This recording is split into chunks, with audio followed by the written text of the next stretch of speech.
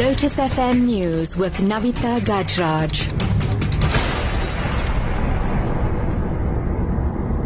7 o'clock, good morning. The Presidency has dismissed as unfounded that President Jacob Zuma will reshuffle the cabinet following the death of Public Service and Administration Minister Collins Chabane.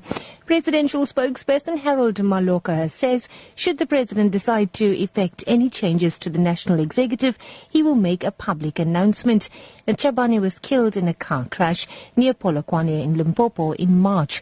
Earlier, COPE spokesperson Dennis Blum said ANC Member of Parliament Matole Motshekga was getting ready to fill Chabane's position.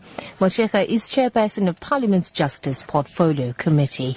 Meanwhile, the ANC says it will now consult with branches before convening another conference in its highly contested eThekwini region. The party adjourned the conference in Durban until further notice yesterday after some disgruntled delegates disrupted the gathering. It's the fourth time the conference was scheduled and the second time elections were held. Results of an earlier election were nullified following allegations of fraud.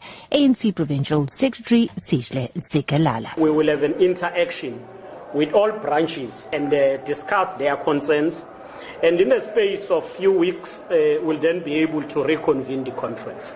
It was not a question of succumbing to a pressure, but we don't want to proceed with a region which will remain divided, because whilst the majority of delegates were clear that they wanted the conference proceeding, a particular section was aggrieved, and we felt let's give them a hearing, we listened to them, but they continued with disruption.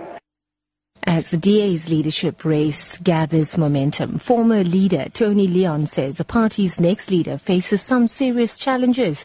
Now, the party will hold its elective federal congress in Port Elizabeth next weekend. DA federal chairperson Wilmot James and parliamentary leader Musi Maimane will contest the DA's top post. This after DA leader Helen Zeller announced a few weeks ago that she would not stand for re-election. Leon has this advice for the new party leader. Create a vision so that the broad base of both the DA and the future voters of the DA actually feel comfortable with it. And that requires very sharp leadership skills, it requires empathy, but it also requires a degree of hard-nosed discipline. In other news now, the Inter-Ministerial Committee on Migration, which Minister in the Presidency Jeff Radebe is heading, has been visiting the families of South Africans killed during the recent attacks on foreign nationals in Umlazi, south of Durban. Radebe and his team visited the family of 24-year-old Ayanda Dlamini, who was killed in the crossfire in Umlazi last month. He was also expected to visit the family of two other victims, Thabo Mzombe, who was shot in Umlazi, and Petros Dlamini, who was killed in Chatsworth. Now, Radebe says the government understands the concerns of South Africans. The President has appointed the IMC on migration to systematically look at all aspects of migration in South Africa, so that we can be able to propose a lasting solution to this challenge. You're listening to Lotus FM News at 7. 6 people have been killed and 3 others injured in 2 separate crashes in KwaZulu-Natal. 4 people died in a collision between a minibus taxi and a light motor vehicle on the R600 at Winterton near Bergville in the Midlands. The injured were taken to hospital. EMRS spokesperson Robert McKenzie says 2 other people died in a crash on Tokum Keze Road in Mpumalanga Township outside Durban. The police are searching for armed robbers who made off with an undisclosed amount of cash during a heist at a bank in the Garden Centre in Cape Town yesterday. Police spent the day checking CCTV footage and getting affidavits from those who witnessed the robbery. Here's spokesperson Frederick van Wyk. Preliminary report is that 2 unidentified males approached the security who have to load the ATM machine from the inside of the bank, pointed him with a firearm and took an undisclosed amount of cash. They fled the scene in a Mercedes-Benz. No shots were fired and no injuries were sustained.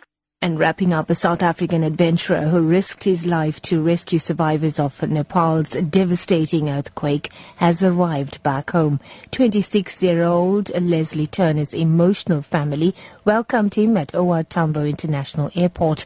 He had hoped to climb Mount Everest as part of his campaign to create awareness about Huntington's disease, a degenerative condition which runs in his family. Tanner says although the quake was overwhelming, he tried to help some survivors. We try to help the people that were alive. We all jumped out of our tents just trying to figure out what is happening, and it carried on for about a minute, and at that point we kind of just saw a big cloud coming over the ridgeline from Pamori, one of the neighboring mountains, and it was either stay in your tent and get buried or flee. That's news at 7, your top story this hour. The presidency has dismissed as unfounded that President Jacob Zuma will reshuffle the cabinet following the death of Public Service and Administration Minister Collins Chabane in March. For Lotus FM News, I'm NAVITHA GAJRAJ. I'll be back at 8 o'clock with your next news update.